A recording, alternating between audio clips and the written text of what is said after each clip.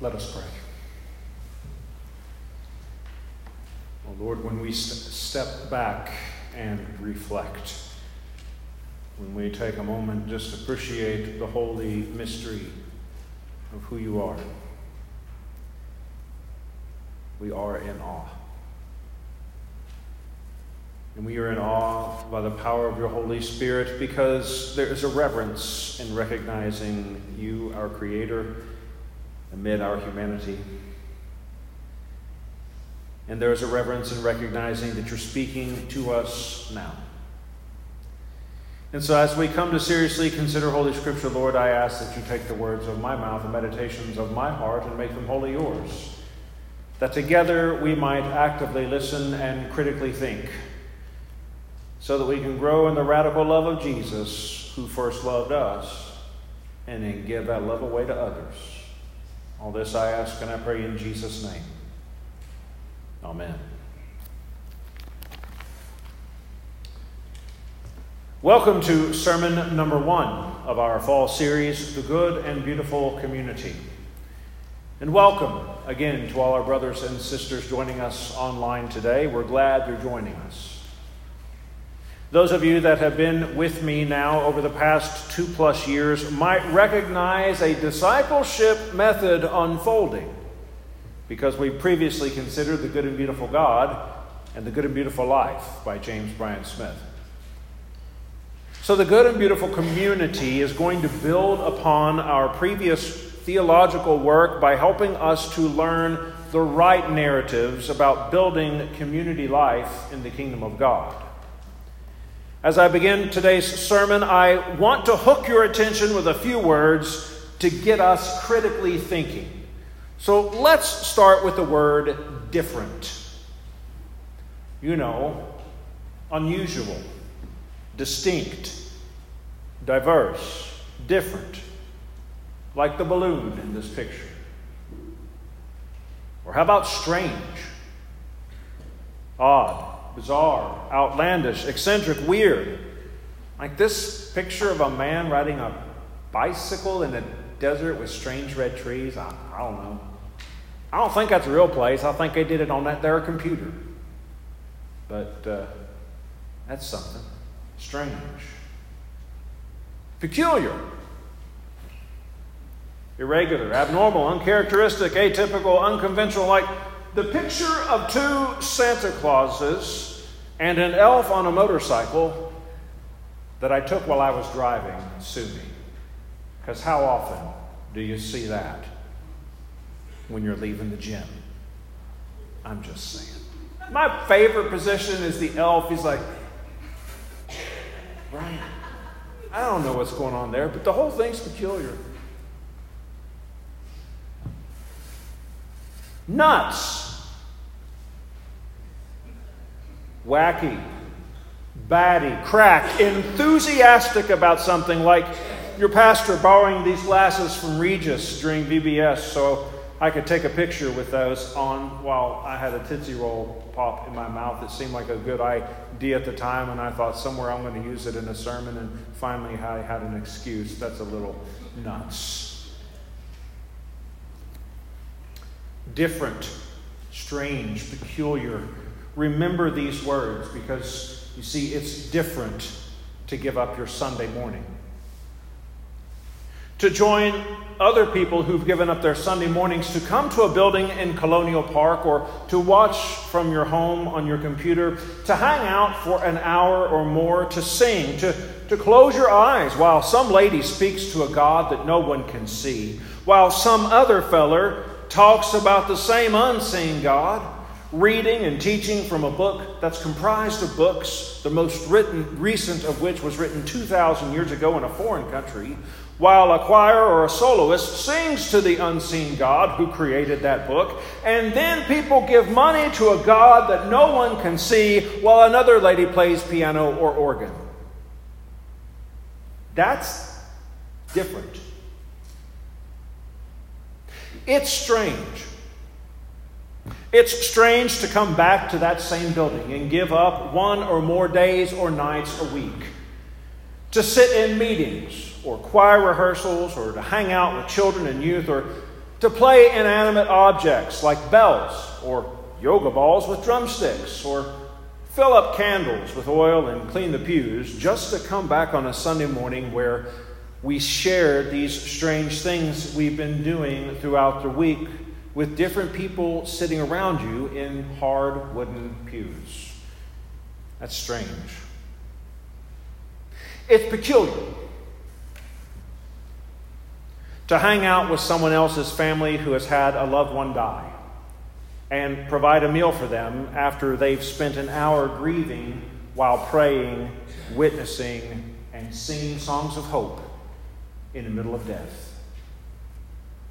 It's peculiar to set up 6 Christmas trees inside our building at the beginning of November, to put angel ornaments on a tree with suggested items to purchase, so that peculiar people coming to the building will take an angel, purchase the item, and then bring it back the next time they come to one of their strange meetings in that sanctuary, so that strangers will receive the item as a gift at Christmas from people they've never met. It's peculiar. It really is. It's peculiar to set up our fellowship hall like a grocery store. Twice a month, to give away nearly 90,000 pounds of food to hungry people from our community every year. It's peculiar. It's peculiar. It's peculiar to set up our backyard for a neighborhood party that you aren't sure the neighborhood is going to attend. To spend money to fill our backyard with tents, inflatable rides, free cotton candy, popcorn, hot dogs, drinks, and chips, all in the hope that strangers might show up because they know that the peculiar, strange, different people from that building in Colonial Park are going to provide live music, food, games, and activities for the kids and the families, and they're going to do it all for free. Right? That's peculiar, right? Isn't it? I mean, can we just be honest? That's peculiar. This picture of people outside worshiping Jesus with those balls and hitting them with drumsticks, that's peculiar, right? Calvary Church, do you recognize any of the strange, different, peculiar people I've been describing? I hope so, because here's my question, and I think it's important. Are we peculiar, or are we just plain nuts?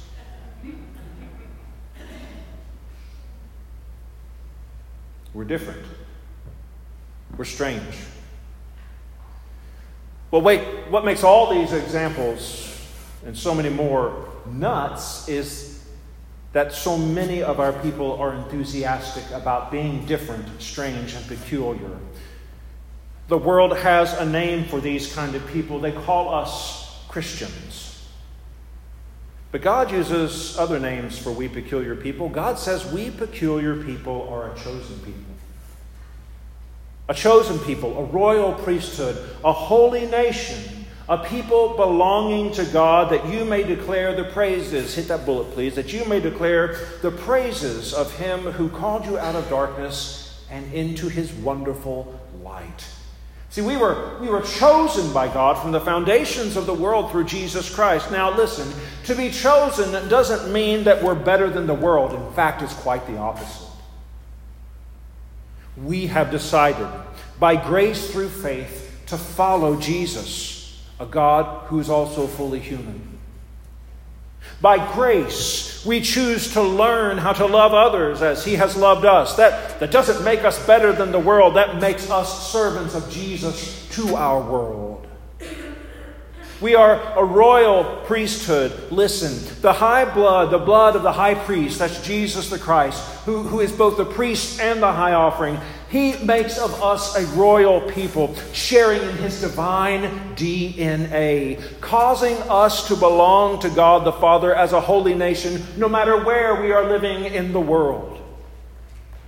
This gift of peculiarity graced to us by the living God is not to be kept to ourselves. No.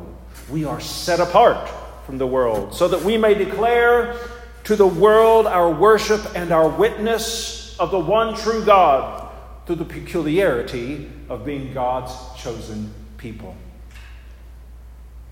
Now, our peculiarity is motivated by receiving something strangely different. See, we've received and we have accepted, because Jesus is offering it to everybody.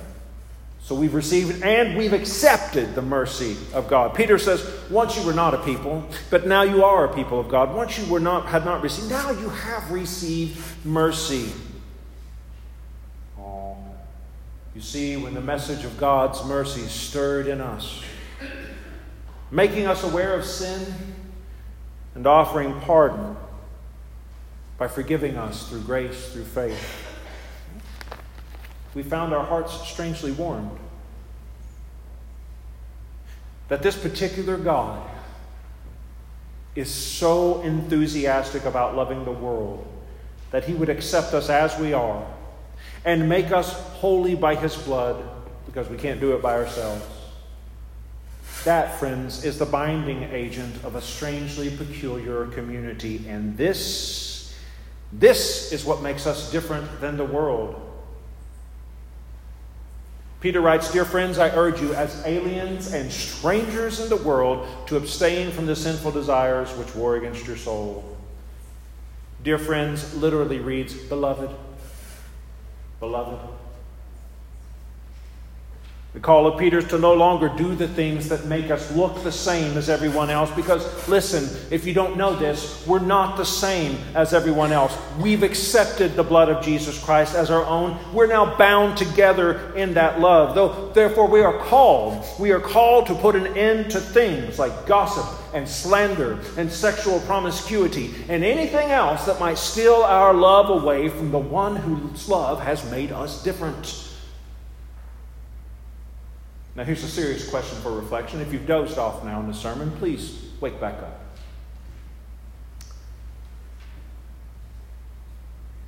Has anyone recently looked at the state of our world and thought, is the state of the world getting worse?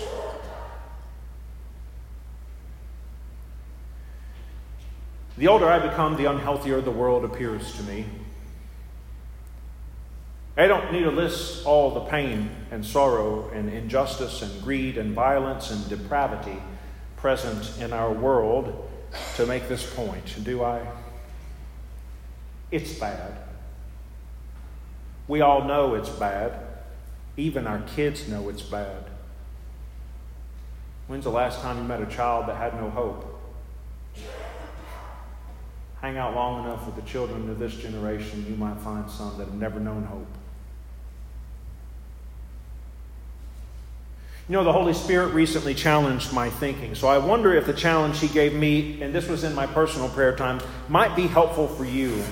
See, as I was lamenting the state of the world, and quite honestly the state of the church, because I believe the church is also a hot mess, I asked the Lord, is the state of the world getting worse? And here's what I heard in response, and maybe this will be of help to you. Is the world getting worse, or am I getting better?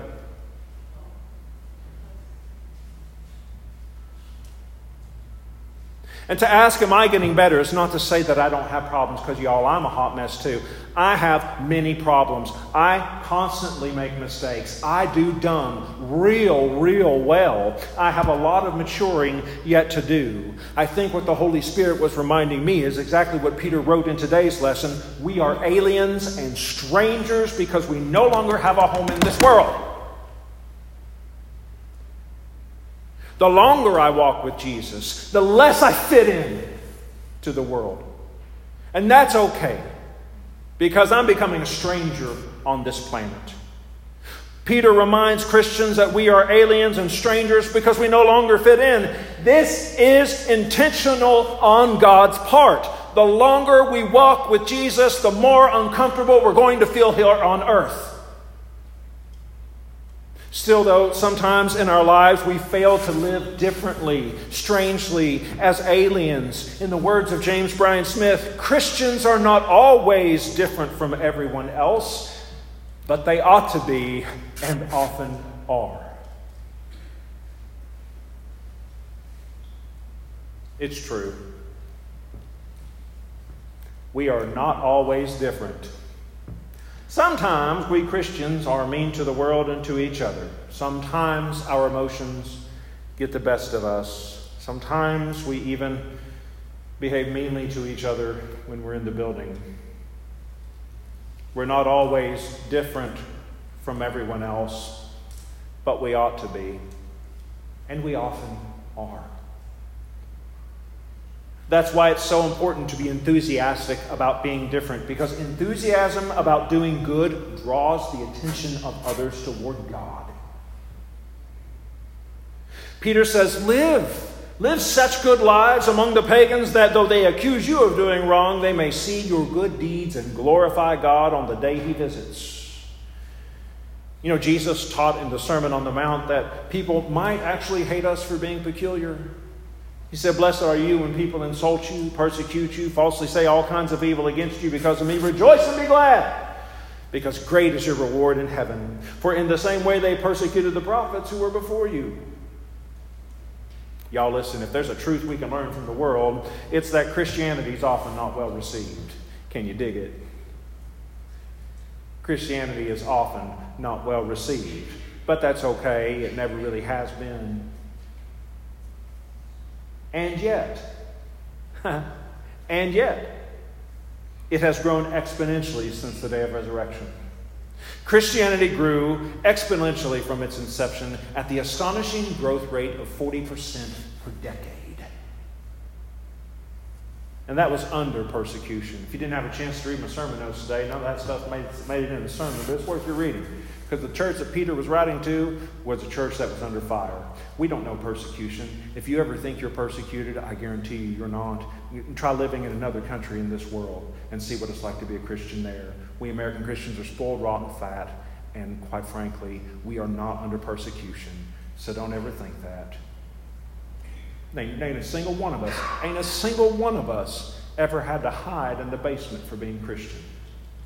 Ain't a single one of us ever have to worry about our fathers and brothers being dragged out of a church service and executed publicly.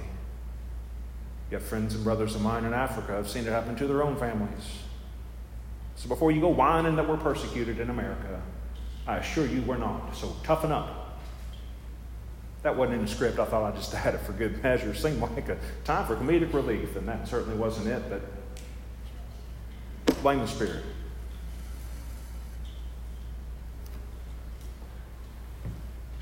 Why did it grow so rapidly?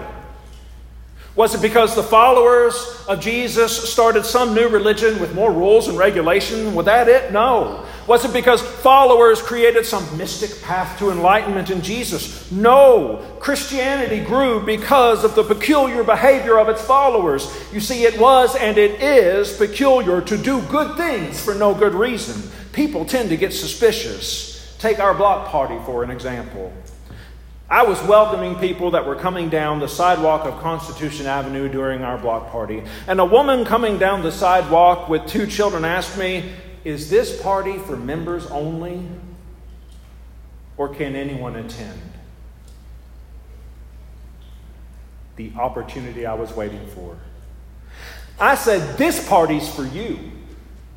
And it's free for everyone who attends." Was I met with suspicion? Yes.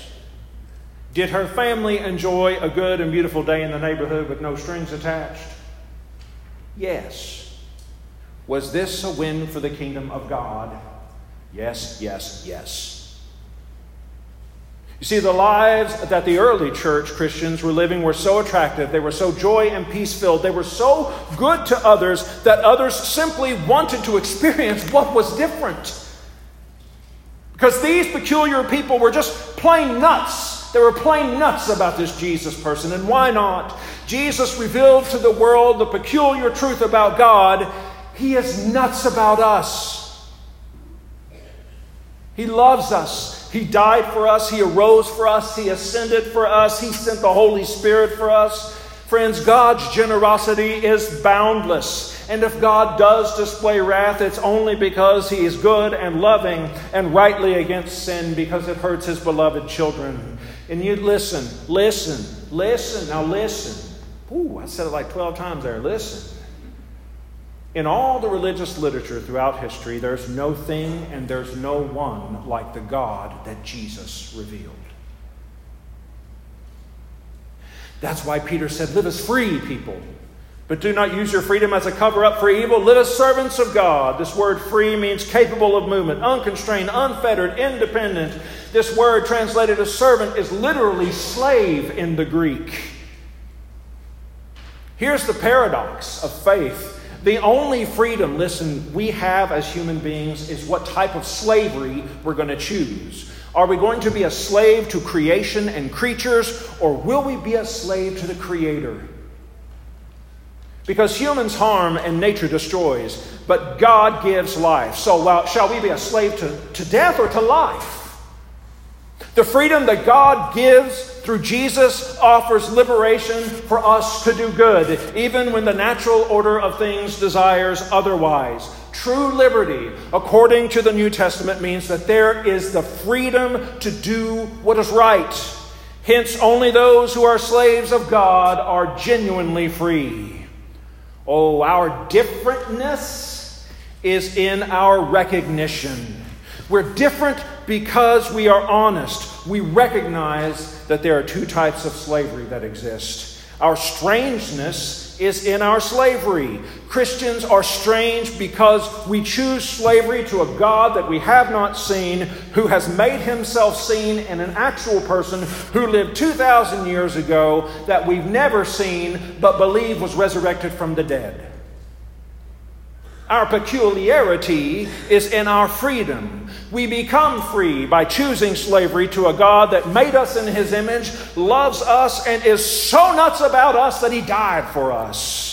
This peculiar God became a slave to the world he created to free us from the world, so that in every generation after him, his people could offer his freedom from doing good to others, regardless of whether a person was considered a neighbor or an enemy, because in the kingdom of God's economy, we are to love everyone the same.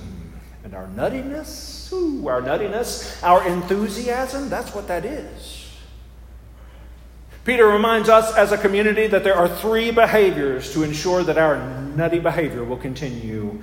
Honor, love, and fear. Honor, love, and fear. He says, show proper respect to everyone, love the brotherhood of believers, fear God, and honor the king. We honor everyone because everyone bears the image of God. Those with power are not exalted over everyone else. Everyone else should receive the same respect. We honor.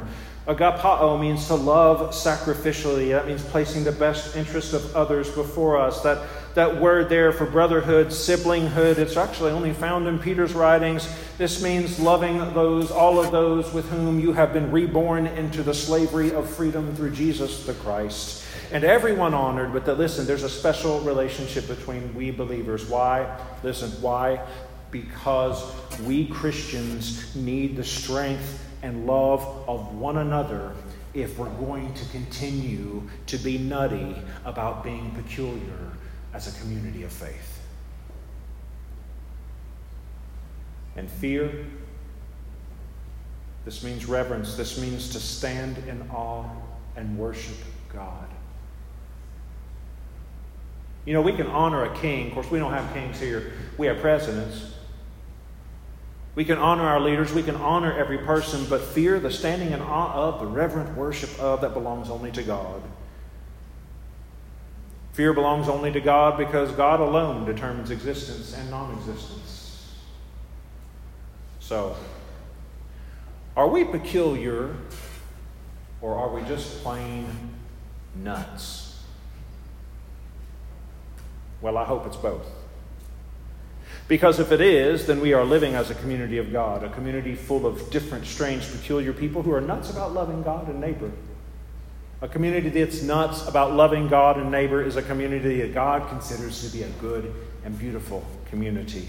And friends, you and I both know good and beautiful communities are what our world needs more of.